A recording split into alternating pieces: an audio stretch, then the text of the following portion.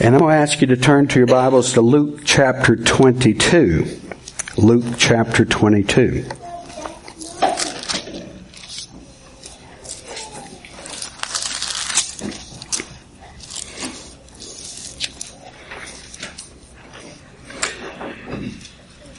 And I'll be reading verses 7 through 23.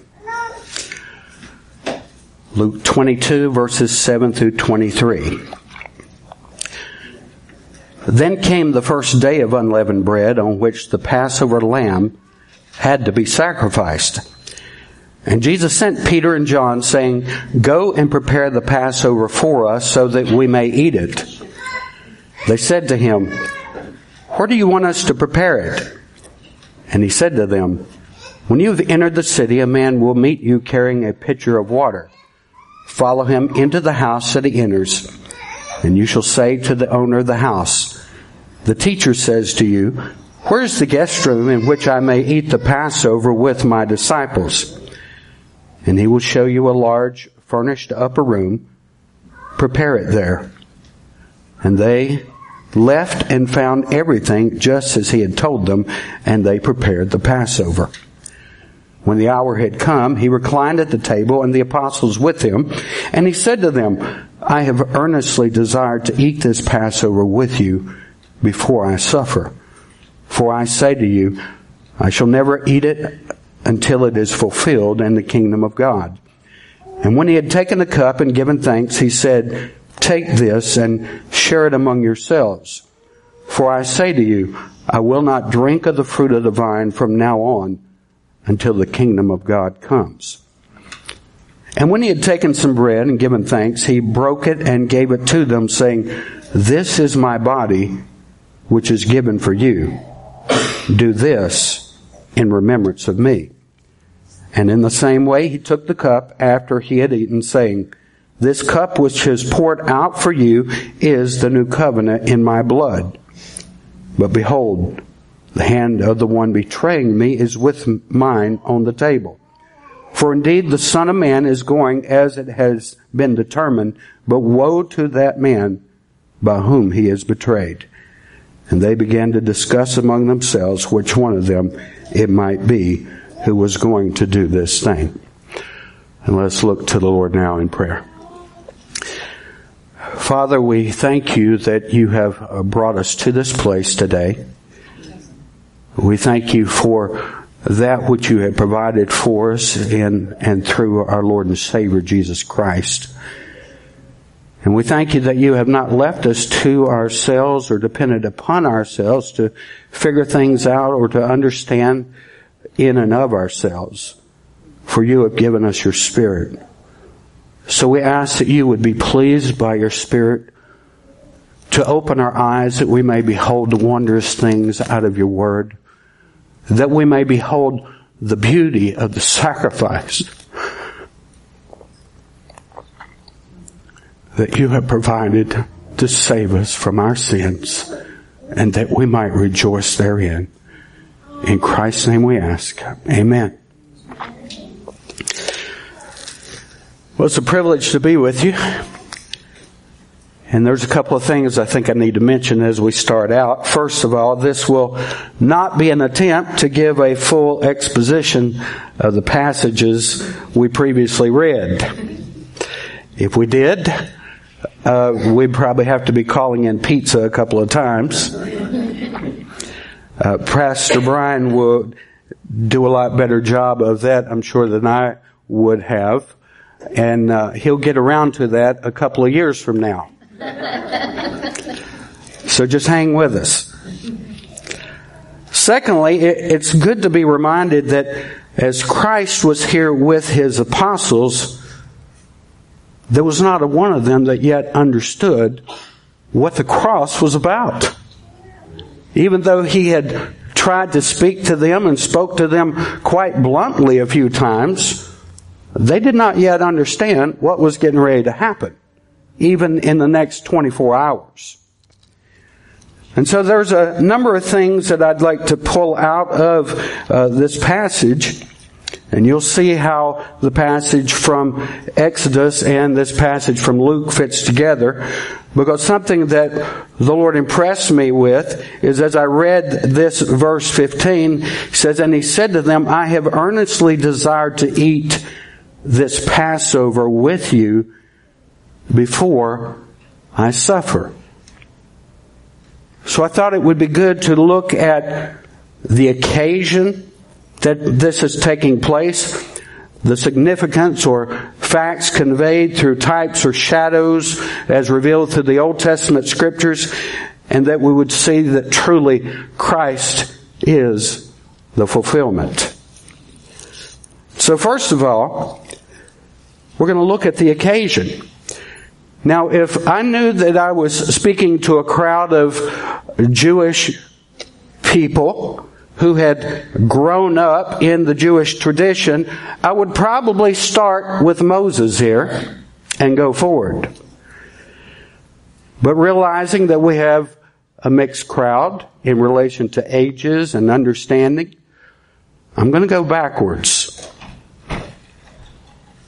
The song comes to mind, "Let's start at the very beginning."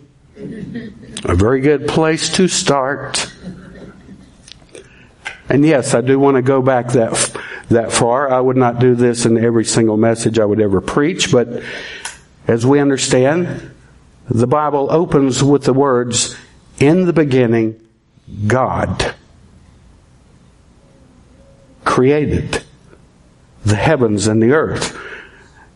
Now, you know what we tend to do in our Bible reading, and I'm just as guilty as anyone else? We tend to get into this habit of, if we've been with the Lord any length of time, we get in this habit of having goals of which we'll read. We've set aside time, we've set aside passages, and I trust maybe that's become a habit in some of your lives, is that you desire to read the Scripture from cover to cover, year by year. And if it's not read it from cover to cover, year by year, at least set a goal to read the Bible from cover to cover. Because one day, every single one of us will give an account for the life that we lived here on earth, and that count will be measured in relation to Scripture. So it's a good thing to know what it says. And since he starts out with the words, "In the beginning, God," what we ought to understand is that God is the center of everything you're going to see.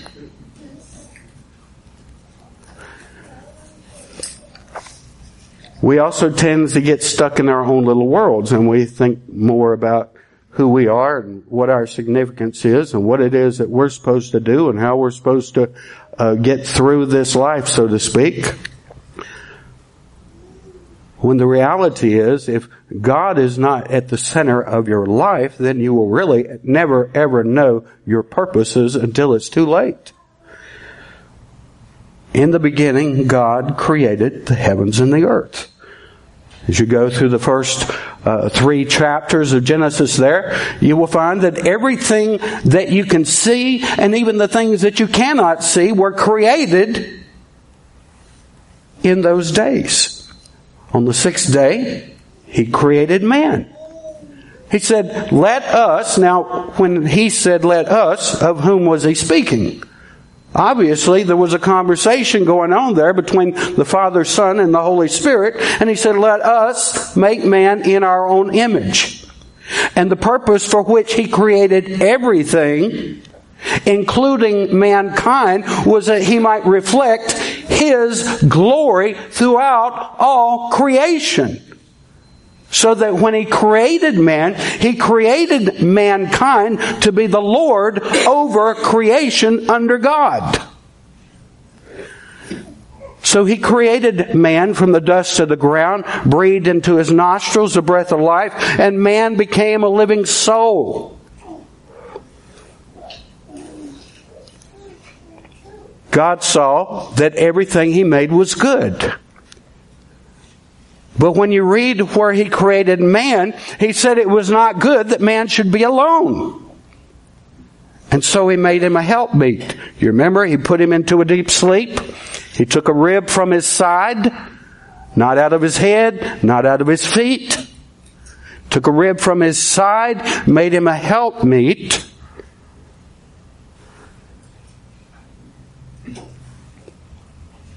But then Satan came along.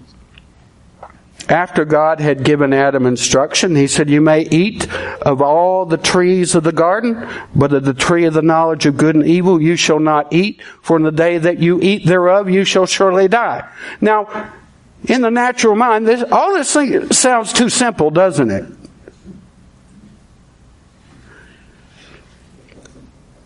You would think, because sometimes we try to put ourselves in that place, you would think if God created a perfect world and everything in it was perfect, and He took a man and made him perfect and put him in that perfect world, then man would thrive throughout all eternity in that perfect world as a perfect man. Little did we comprehend the devastation of one sin. Satan, of course, appeared to Eve, said, has God said? First thing he wanted to do was get her to doubt what God had said. You shall not eat of the fruit. She said, we shall not eat of it, neither should we touch it lest we die. And then he said, God knows that when you eat that, you're not going to die. In fact, you're going to be like God. And in our fallen nature, that is the wicked venom of Satan itself that thrives in our lives, is the desire to be like God, which means we would desire to dethrone God and put ourselves in His place. And you see that throughout the course of history. You see some of the very degradation of that in the first two children. You remember Cain and Abel? Cain brought of the fruit of the ground. Abel brought a blood sacrifice. The sacrifice of Abel pleased God, and Cain was jealous of him. And you had the first murder in the first two children brought in this world.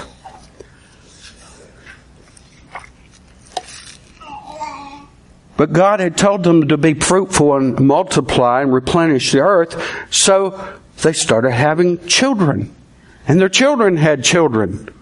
And their children's children had children. And each one of them carried this wickedness within them, until it got to the point that God said the thoughts and intents of men were only continually evil. I know sometimes we watch the news, and I'm not downplaying some of the things going on in the rest of the world, for it is horrid. The atrocities taking place in Iraq, Iran, and Israel, different places around the world. The problems we have with our own government here in America, and with so many other things. And yet God looked upon the children of men and saw that the thoughts and intents of their hearts were only continually evil, and it grieved Him that He had made man. And He determined He was going to wipe out all of mankind. But Noah found grace in the eyes of the Lord. Noah found favor in the eyes of the Lord. And it wasn't like Noah went out looking through the garden and said, oh, there's favor, there's grace. No, what we see throughout creation is that God chose to reveal Himself to mankind. Because when we think about grace, sometimes we have this thought that grace is this just kind of mystical stuff that comes from God into our lives. And as one person has said, grace is the goodness and favor of God based upon the merit of Christ. And yes, that would be true. Or as the acrostic that some people use, God's riches at Christ's expense. But grace is likewise the impartment of God Himself into our lives through the merit of Christ. Noah found grace, favor in the eyes of the Lord, and God commissioned him to build the ark. 120 years he spent building the ark, preaching righteousness through that time. And out of all the people in all the world at that time, there were 8 people who boarded that ship. Noah, Japheth, Ham, and Shem, his 3 sons, and their wives. So that when the floods came and destroyed the world, 8 people survived. And yet, when the flood subsided, God told them to be fruitful and multiplied, and so they began having children, and their children had children, and more grandchildren. Until they got to a place where they were all of one language and one speech, and they decided they were going to settle in the place of Shinar. And they said, let us make a name for ourselves. There we have, goes back to the original sin once again. And God said, that's not good. So He confounded their language. They couldn't understand what each of them was saying, so they spread out all over the world. Mankind had not changed. Down through the lineage of Shem, you can follow that out through the book of Genesis, you find the Lord spoke to Abram. He said, I want you to get out of your country, away from your kindred, and go to the land that I'll show you. Now, he didn't see it with his physical eyes, but he was listening to the Word of God and following what God had said so that he would go to the place that God would show him. Of course, Abram was 90 years old when God told him he would have a son. Sarah, somewhere around there. I don't remember their ages, didn't write it down. But I think he was 100 years old and Sarah was 90 years old when they had a son. Now, logically thinking, that was impossible. And if you're thinking that, you would be right. But that which is impossible with man is possible, not only possible, but dependable with God. So Abram, his name was changed to Abraham. God gave him a promise. He said, through you, all the nations of the world will be blessed through your seed. So Abram had a child. His name was Isaac.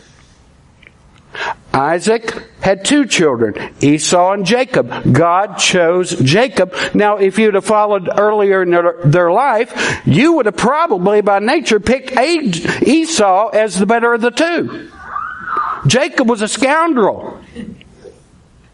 And yet, God doesn't choose like we would choose. Because if we understood who we are, we would often be caught up in amazement that He would choose any one of us.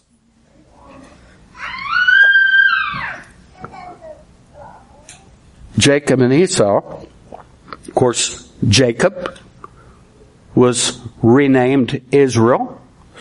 Israel had 12 sons. Of the 12 sons, 11 of them was jealous of the younger one, Joseph.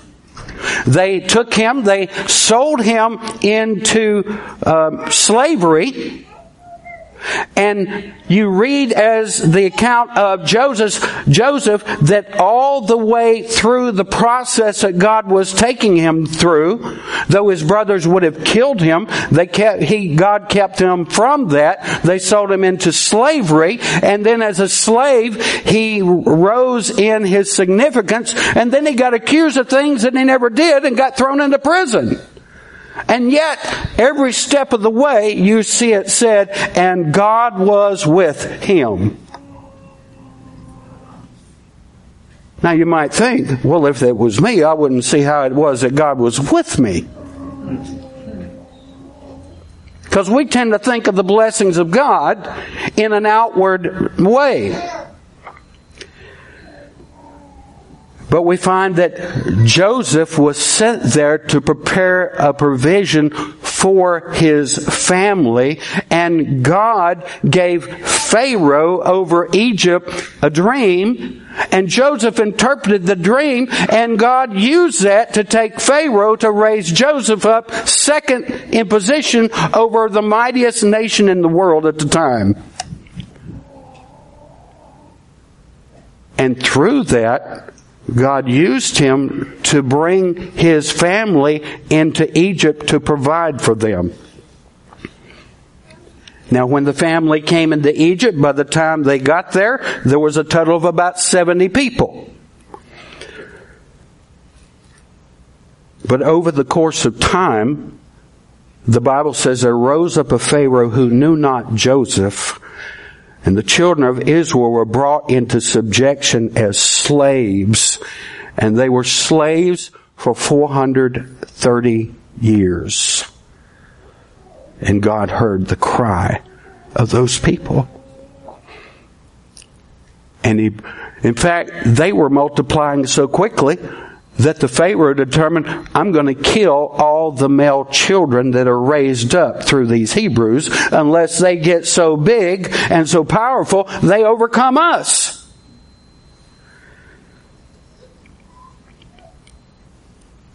But God saw fit to protect a little baby named Moses. Not only did God protect him, He raised him up in the house of Pharaoh, gave him the best education, equipped him. I remember someone once said it took him 40 years to become somebody, and then the next 40 years to become nobody. And once he became nobody, then God was able to use him. Went on the backside of the desert because he had killed a man and everybody around there knew it. Went on the backside of the desert and God spoke to him and He said, I want you now to go back to Egypt and you tell Pharaoh to let my people go. He said, well, how will I know that He'll let them go? So, well, I'm going to use you. You're going to call down these plagues upon Egypt. I'm going to send them. And you're going to go to Pharaoh and he's still not going to want to let them go. And I'm telling you that up front. But the 10th plague, I'm going to bring the death of the firstborn of all the land. Now, through the first 9 plagues, the children of Israel were protected, so that those plagues were imposed upon all of Egypt while the children of Israel were protected. But on the 10th plague, the Lord said, I'm going to come through the land of Egypt and I'm going to take out the firstborn of everyone and everything except. And that's where you see the detailed instruction from Exodus chapter 12. And the institution of the memorial to be kept throughout their generations. By this time, there was approximately 2 million Jews in the land of Egypt. And it is estimated that it took nearly 150,000 lambs. I'm going to repeat that because a part of what we need to comprehend is this basis to understand the value of the blood. The life of the flesh is in the blood. And it is estimated that at this point there was some 150,000 lambs. And we understand that as God gave Moses these commands, and Moses in turn gave it to the people, God had already been preparing them for this place and this time, because He said, I want you to take a lamb a year old. That means they had to have an awful lot of sheep there. And it is to be a male. It is to be without blemish.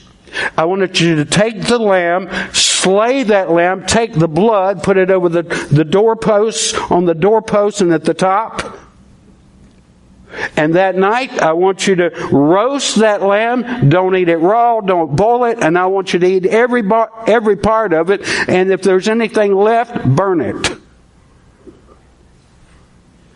And when I come to the land of Egypt, anywhere I see the blood, I will pass over you. And there was a cry that went out all over Egypt that night like no cry that had ever gone out, as the death of the firstborn took place throughout that land. We fast forward some 1,500 years to the time of Christ. There obviously had been a change in the procedure of how this Passover, which was to be passed down, this tradition, this memorial, was to be passed down throughout all generations. Well, they were no longer in the land of Egypt, as it were. So they no longer had to put the blood over the door, over the top of the door and on the sides. But as all of the sacrifices that were given, the blood was to be taken and splashed on the altar in the tent of meeting, or at this time in the tabernacle. And the requirement was that all of the Jewish people within 15-mile radius of Jerusalem were required to participate in this Passover sacrifice. So by this time, there's some 3 million Jews within a 15-mile radius of Jerusalem. And it would have required perhaps 250,000 lambs.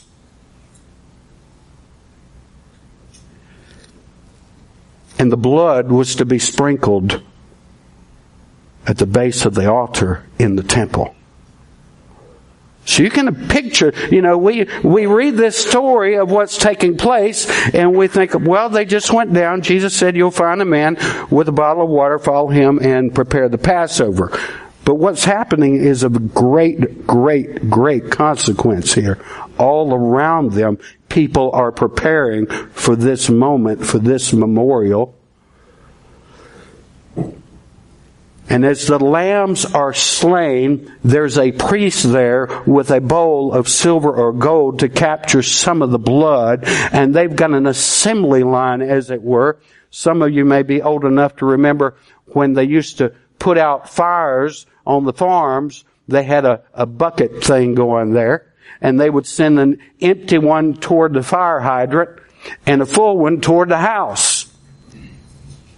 And so this was happening all over around Jerusalem as the blood was being taken, passed through 3 divisions of priests until it was sprinkled on the altar.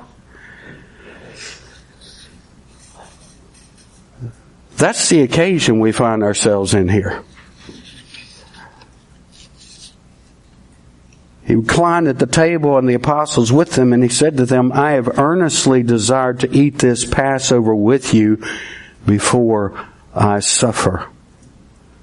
For I say to you, I shall never again eat it until it is fulfilled in the kingdom of God. That was the occasion. And now the significance, or the facts conveyed through the types or shadows. Some people would call it foreshadows. And sometimes I think about things that terms that are used in the Scripture, and we understand what a shadow is in our circumstance. If we had the opportunity to look outside, you can see shadows on the ground. Now, if you didn't know what was out there, you would know there were shadows, but you might not know particularly what the shadows represented.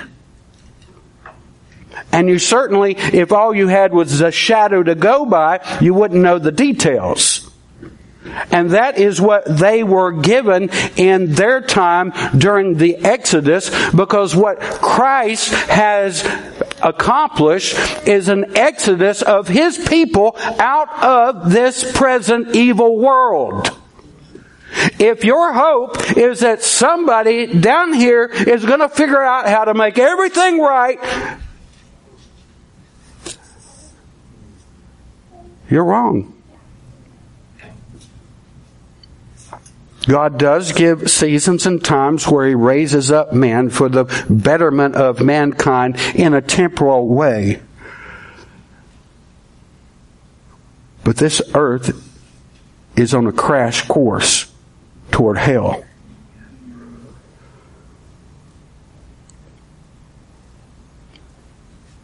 The types or shadows that are conveyed is when we look back to the time of the Passover, there was the death of the firstborn. Can you imagine if that happened to everyone in this room today? What you would be feeling if it happened all at one time?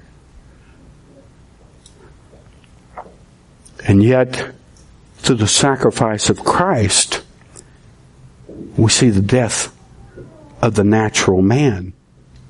For the natural man receiveth not the things of the Spirit, neither can he know them, for they are spiritually discerned. Unless there has been a death that has taken place in our own life, then we will not know the things of God, because they're only revealed from God through Christ by the Spirit, that we might see the light of His glory in the face of Jesus Christ. That's why the Apostle Paul was able to say, and we who have had that understanding given to us by the Spirit, I am crucified with Christ. Nevertheless, I live. Yet not I, but Christ liveth in me. For the life which I now live in the flesh, I live by the faith of the Son of God, who loved me and gave Himself for me. And if I did not have that confidence that He had done it, I'd want to throw my hands up and quit. That's why we walk by faith and not by sight, trusting in the merit of Christ alone. There was the death of the firstborn, and we see that there was a deliverance from the bondage of Egypt. In Christ we have the deliverance from the bondage of sin. Romans 6:6 says, we know that our old self was crucified with Him in order that the body of sin might be brought to nothing, so that we would no longer be enslaved to sin. We have been set free. And one thing, if you are in Christ and you are still a babe in Christ, one thing the devil will come back at you again and again and again and again is try to convince you that he's not yet set you free from sin.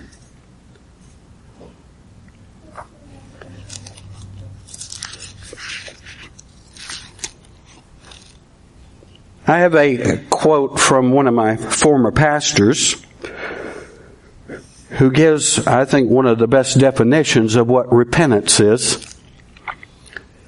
In fact, that's what Jesus said, that's what the disciples said, was repent and believe the gospel. Repentance is not the absence of struggle, but the absence of settled defiance against the lordship of Christ.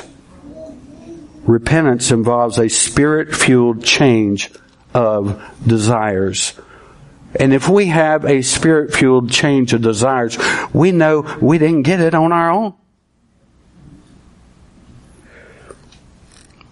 We are delivered, you've heard it again and again, we're delivered from the penalty of sin definitively. I will never have to bear the penalty of sin because Christ bore the penalty for me. He stood in my place. He who knew no sin became sin. He took upon himself my sin, and he suffered the wrath of God in my place that I might be made the righteousness of God in him. And that's the way God the Father looks at us now. It's definitively finished, just as Christ said from the cross. But we are likewise being saved from the power of sin. We still feel the tug within us. That's why we can read as it is, I believe it's in James, it says, no, that's not the one. Every man is tempted when he is drawn away of his own lust and enticed. Then when lust hath conceived, it bringeth forth sin, and sin, when it is finished, bringeth forth death. And one day, and this ought to be enough to make a Baptist want to shout and run around the room. We will be saved from the presence of sin itself. I can't hardly comprehend that. Because we are so much full of it.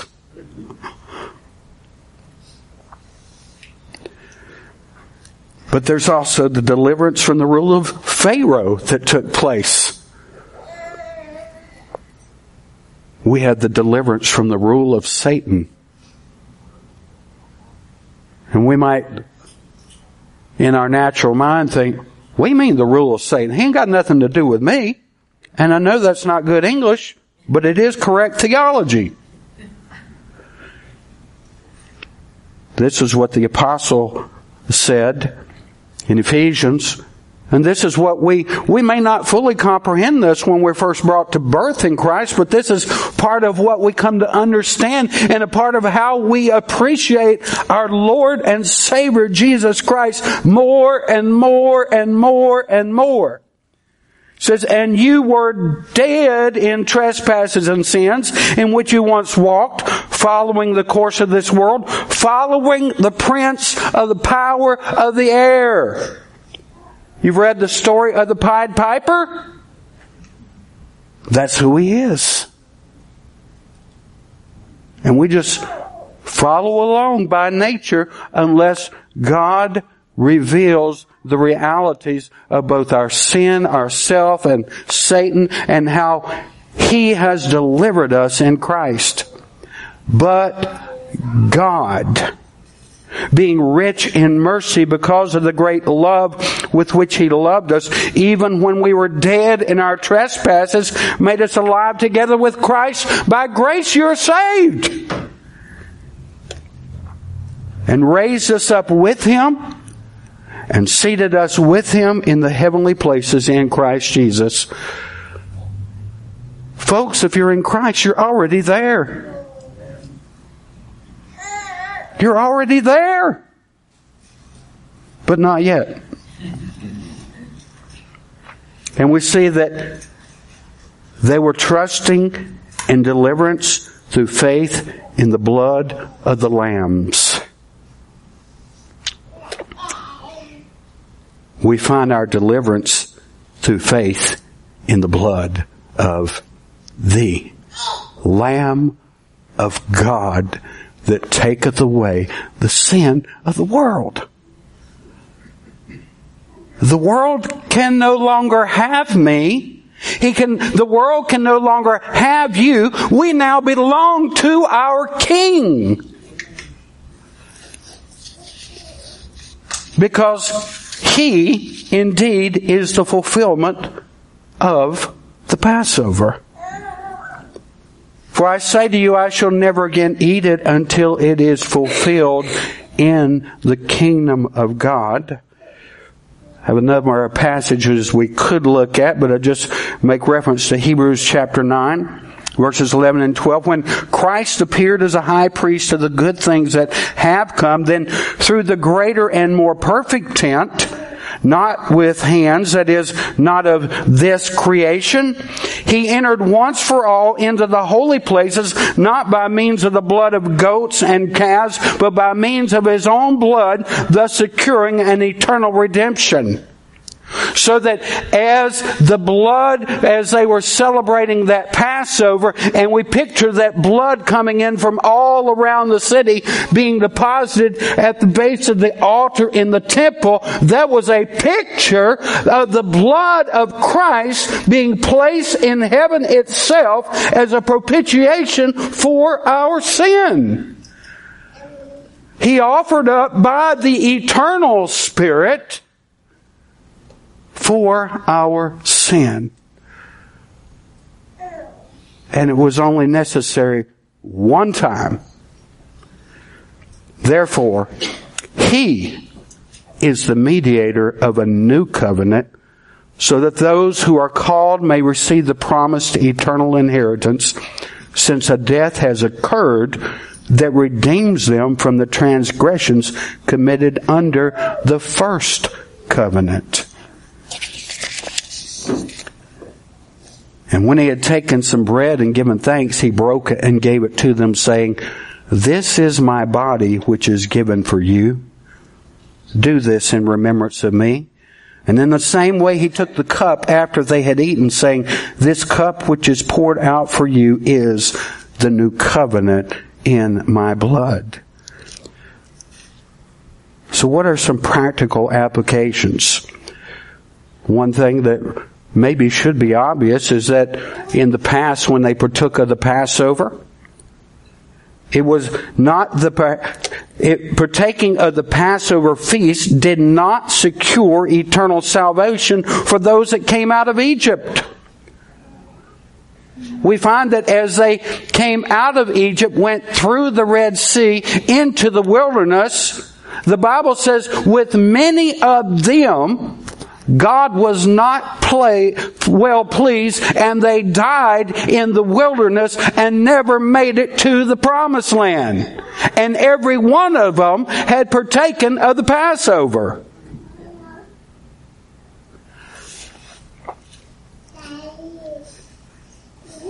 Neither does partaking of the Lord's table.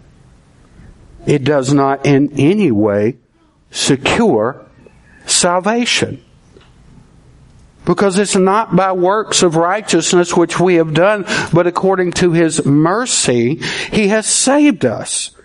So any teaching that conveys the idea that unless you partake of the Lord's table, you're going to go to hell, is false.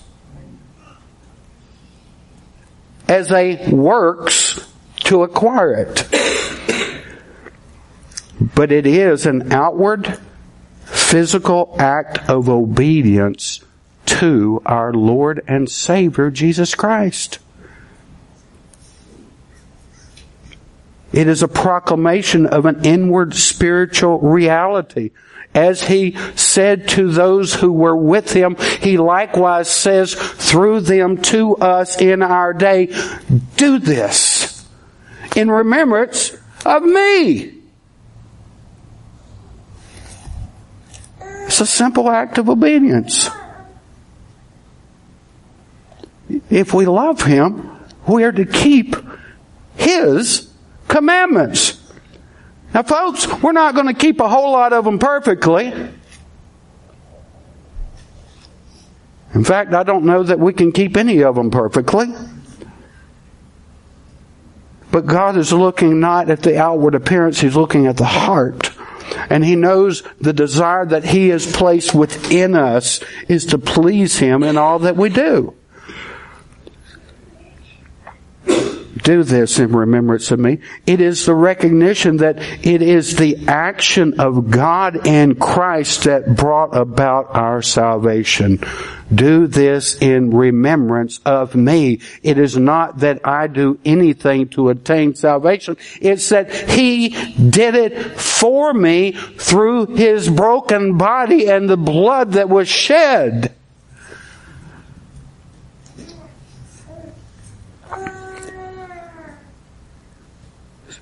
Through His body, which was broken for us, we are made members of His body, His bride, awaiting the day of consummation. I shall never again eat it until it is fulfilled in the kingdom of God. We are waiting for the full fulfillment. We are awaiting for His return when He brings this to pass. Through His blood we have received the forgiveness of sins. We are justified by faith. We have peace with God. It is an act of worship. It is an act of worship toward God in the remembrance of the sacrifice of Christ.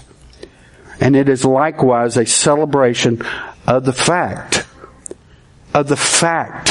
We need to get that stuck in our head. It is a fact that Jesus is coming again. And when He comes again, He will absolutely change everything. Revelation chapter 19, John was given a vision of heaven. And he said, "Then I heard what seemed to be the voice of a great multitude, like the roar of many waters, and like the sound of mighty peals of thunder, crying out, 'Hallelujah! For the Lord our God, the Almighty reigns.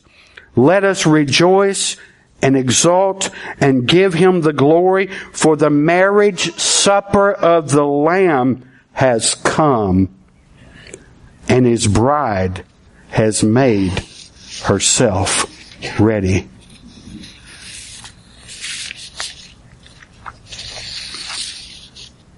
Partaking of the Lord's table is not only a command given by Christ to the church until He comes, it is likewise a privilege. On an individual basis, we are admonished that if we would draw close to God, He will draw close to us. How much more true as we gather together as a body of believers to proclaim our Lord's death until He comes.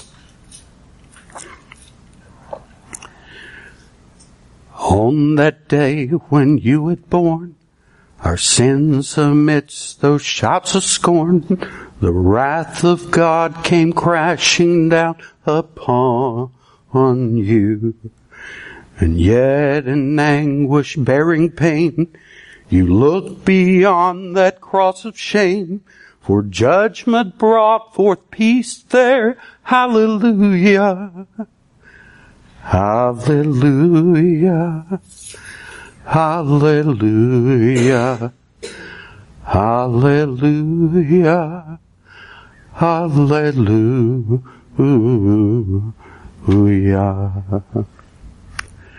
Bless, Lord Jesus, as we feast upon the bread both great and least, remembering all you are and honor due you.